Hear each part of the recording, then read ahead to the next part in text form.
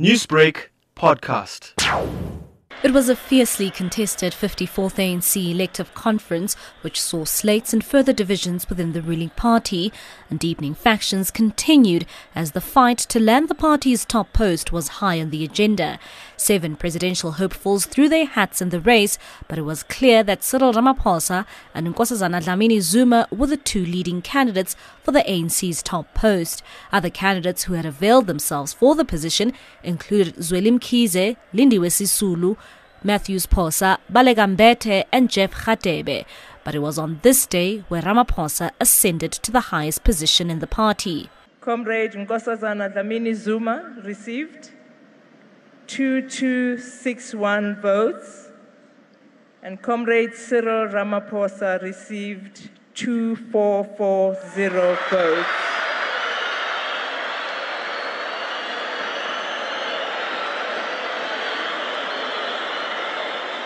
We declare Comrade Cyril Ramaphosa as the new president of the African National Congress.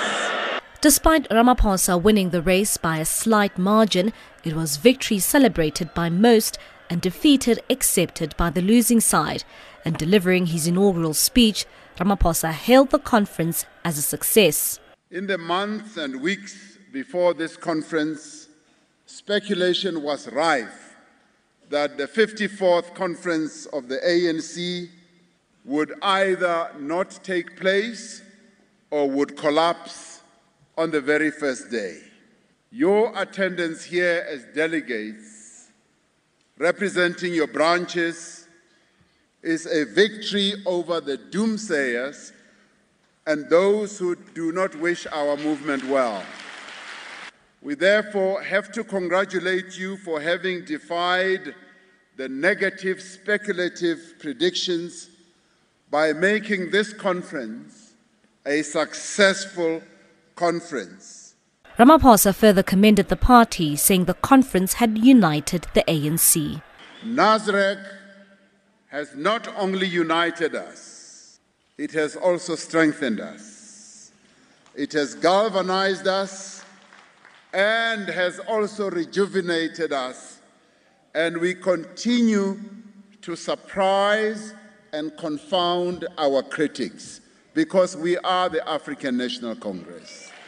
Political analyst Ralph Mateja says efforts of uniting the ANC after the conference have been made by Ramaphosa, but says the party's usual internal challenges continue, especially in KZN and the Northwest. People's political life and even their general survival is linked to the factions. That is what is making it very difficult for the entire unity project to hold. And I think that Mr. Ramaphosa is the leader of the ANC. They need to be thinking around the middle ground here. The middle ground being that, what do you do to some of the members of the ANC that are compromised and still fighting back? Do you cut deals with those members so that they can step aside? And what kind of deals are you being able to cut? Most importantly, how will South Africans feel about some of the deals? Because I think that generally across the population, people want to see consequences. People want to see some of the individuals who are implicated in corruption going to jail. And if deals involve some of those individuals just walking scot-free, it might have implications on the integrity ticket that Mr. Ramaphosa came through. Because he's the president who said that I'm going to clean up.